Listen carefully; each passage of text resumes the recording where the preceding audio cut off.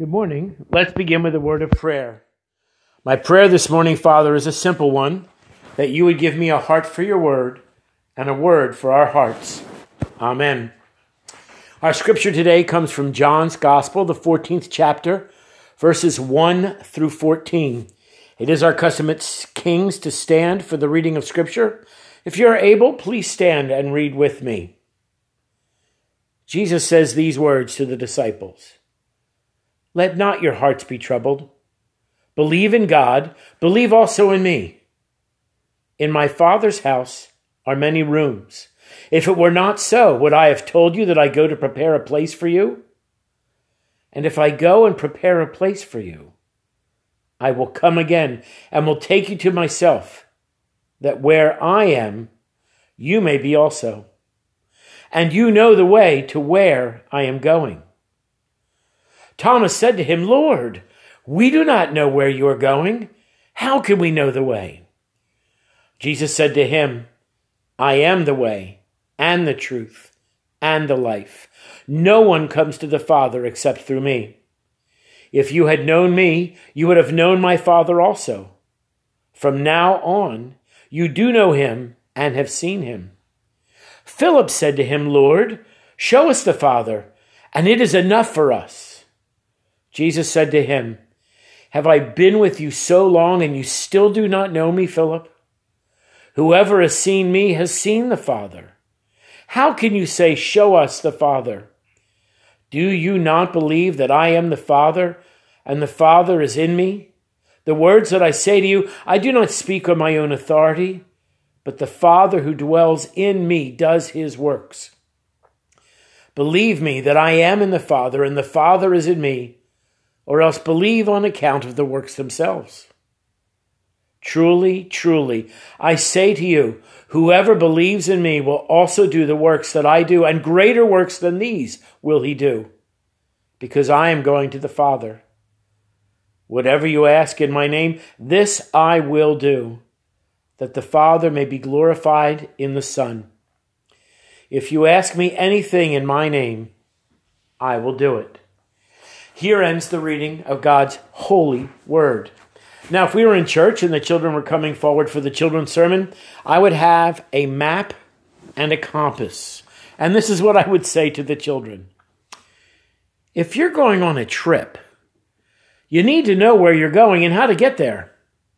I have two things with me this morning that you might need to help you find your way when you're traveling. I have a map and a compass. I'm sure all of you have seen a map, but perhaps some of you have never seen a compass. The map will show you where you want to go, and the compass points you in the right direction. The compass shows you whether you are going north, south, east, or west. I heard about a lady who was taking a group of children to a soccer game in another city. She knew the right road to take, but she became confused and turned east instead of west. They had traveled for almost an hour before one of the children told her that they were going the wrong direction. When we're trying to find your way through the journey of life, we need some help in finding the right way to go, don't we? Each day we face many decisions, and it's sometimes hard to know which way to turn. Some people use their feelings. They say, I'm going to do this because it just feels like the right thing to do. Well, that's no good.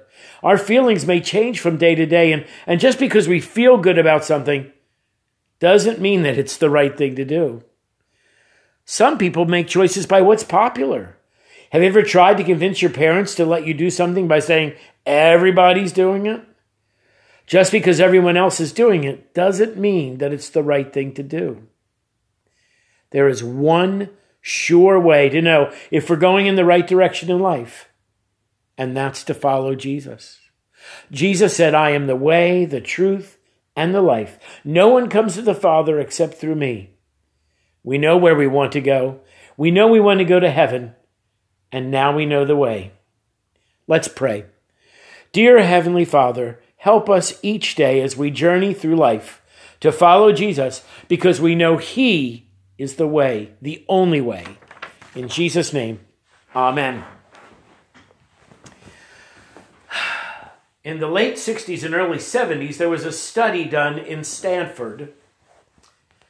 And they studied small children, ages about 3.5 to about 5.5.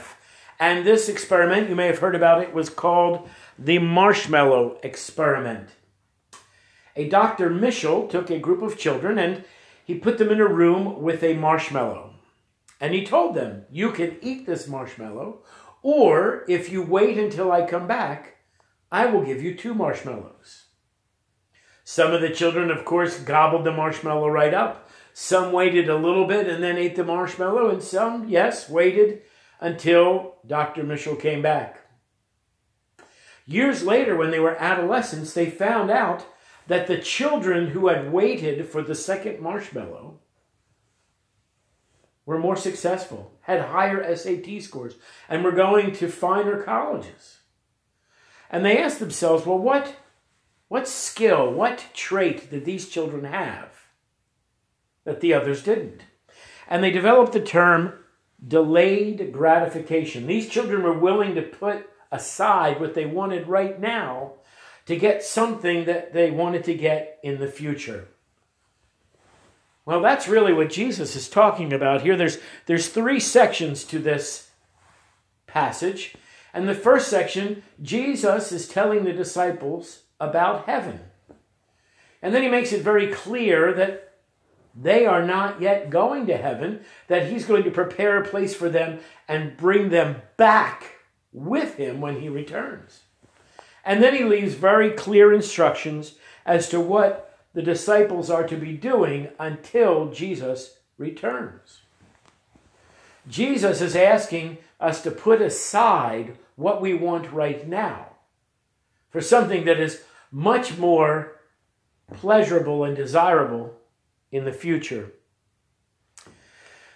The passage we read in John 14, is often read at funerals, particularly that first line, let not your heart be troubled. Really what it's saying is don't worry. It reminds me of this story. Sometimes, if you just wait, problems will take care of themselves.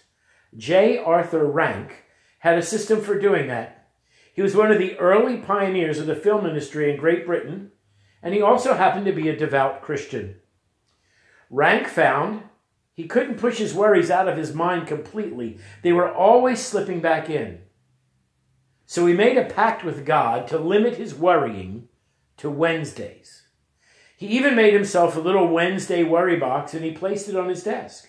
And whenever a worry cropped up, Rank wrote it out and dropped it into the Wednesday worry box. Would you like to know his amazing discovery? When Wednesday rolled around, he would open the box to find that only about 1/3 of the items he had written down were still worth worrying about. The rest had managed to resolve themselves. If you have a troubled heart, ask God to give you a new perspective. Also ask him to give you the patience so that you do not jump ahead and worry about a problem that may never come. But most important of all, ask God for more faith. Faith in God is the best remedy for all our problems. Jesus put it plainly. Do not let your heart be troubled. You believe in God, believe also in me. Now, when I was a little boy, I remember that the verse in the King James Bible didn't say, in my Father's house are many rooms. It said, in my Father's house are many mansions. And here's a true story that might give you a chuckle. When the Revised Standard Version of the Bible was first published in 1952, a North Carolina pastor was so disturbed by the new translation that he gathered up all the copies he could find and actually had a public Bible burning. What upset the pastor so much was the King James Version of John 14 says, in my Father's house there are many mansions, and the RSV translates, in my Father's house are many rooms. And the North Carolina pastor was infuriated at the cheapskates who translated the RSV. He said that he had been promised a mansion in the sky in the King James Version, and nobody was going to cheat him out of it. Well, I can appreciate his sentiment. I sort of miss that old word mansions myself. It took for a while for me to get used to the newer version. I finally made the switch to the newer version, but I stopped and tried to visualize what a house with many mansions inside of it would look like. I can picture a house that is a mansion, or I can picture a community of mansions. But for the life of me, I can't picture a house with many mansions inside it. My affection for the older translation was based on familiarity and sentimentality rather than thought. And I came to believe that this was another case of putting our minds into neutral and our tongues into high gear and reciting words without ever really considering their meaning. The problem is that we're not quite sure just how to translate Jesus' words on this occasion. The Latin in the Vulgate rendered the word mansio, which means a halting place, a way station. Hence our English translation, mansion.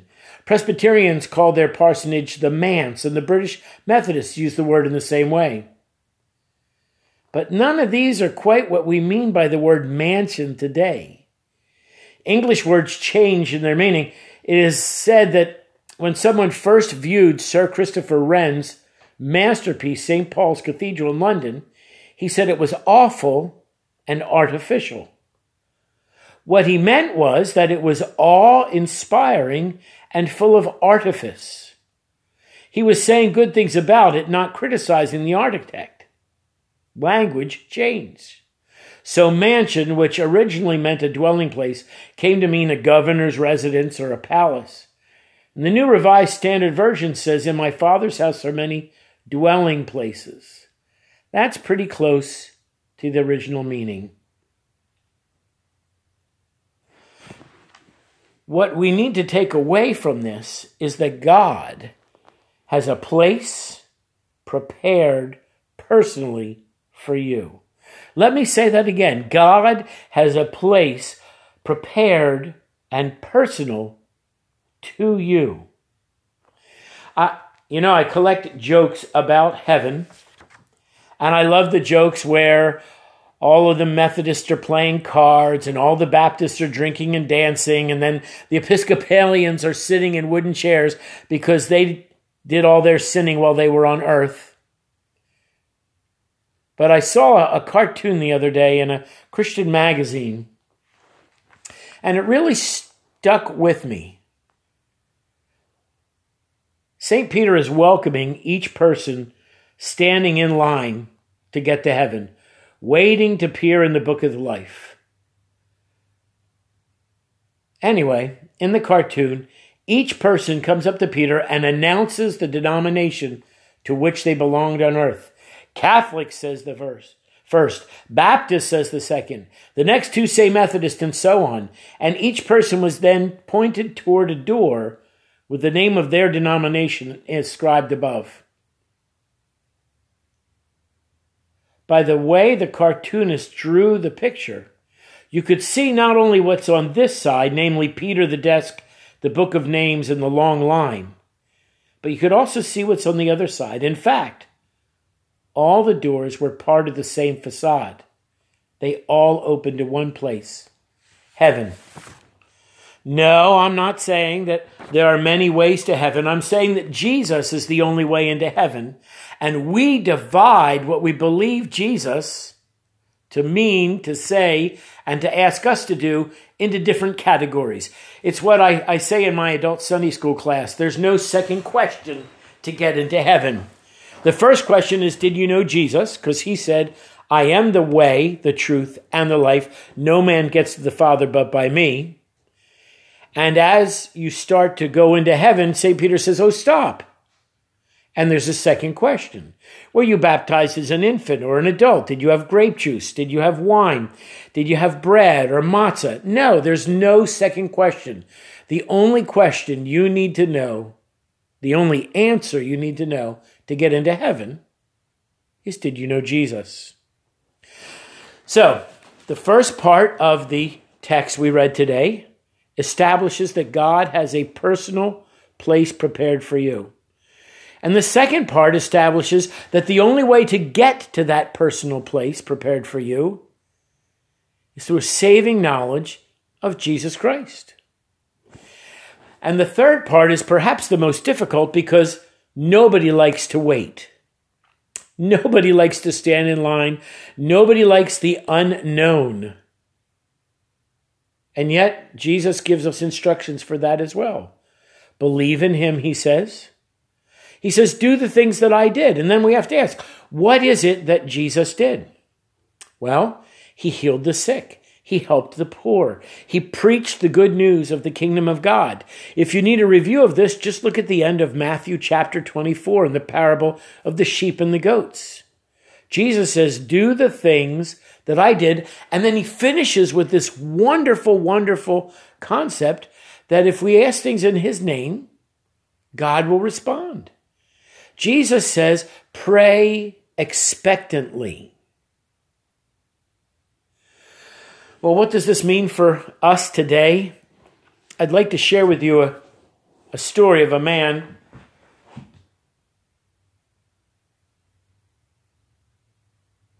who was a pastor. And this man served the same community for over 50 years. He served God and the community faithfully. And he was not only their pastor, but he was their friend and an inspiration in Christian living. The roads were never so bad that he would not go out and sit and pray with one who was journeying through the valley of the shadow of death. The nights were never too cold to keep him from going to some God-forsaken saloon to help a drunken husband home to his wife and children. He was the one they sought out in times of trouble. He was the one they called on to perform their marriages. He was the one they wanted to baptize their children. He was the one who comforted them when they had to bury a loved one. He was their pastor, their shepherd, and they loved him as much as he loved them. One Sunday morning, when it was time for church to begin, he wasn't there. As he had grown older, he had sometimes slept late, but never been this late before. Finally, one of the members, Andrew, went next door to the parsonage to remind him that it was time for church. Andrew knocked on the door and there was no answer. He pushed the door open and he found the old pastor slumped over his roll-top desk with his head resting on the open Bible. Andrew walked back to the church and down the aisle to the front of the congregation. He took off his hat and with tears glistening in his eyes, he said, "We won't be having church today." "Why not?" someone asked. "Where's the pastor?" "He's gone," Andrew said softly. "He's gone home." There never was a funeral like that one. People from all over the county came to pay their respects and to lay a flower upon his grave. On his tombstone, they simply engraved the words of the blacksmith, "He's gone home." I believe in heaven. I believe in a heaven of continued growth. I believe in a heaven where we'll be reunited with our loved ones. I believe in a heaven that is our eternal home. And you can claim that heaven as your own when you give your heart to Jesus Christ. Have you accepted Jesus as your Lord and personal Savior? I'm reminded of a picture that was on the wall of my Sunday school when I was growing up. It was a pen and ink picture, and it had a big canyon. And on the left side of the canyon, it said man, and on the right side of the canyon, it said God. And it was clear from the picture there was no way to get across the canyon. And then in the next picture, there was a cross, and the two arms of the cross connected man to God, and on that cross was written Jesus. Jesus died for each of us. He is the bridge for fellowship for us to God. Just like he said in the scripture, "I am the way, the truth, and the life. No man comes to the Father but by me." Today would be a wonderful day to give your heart to Jesus.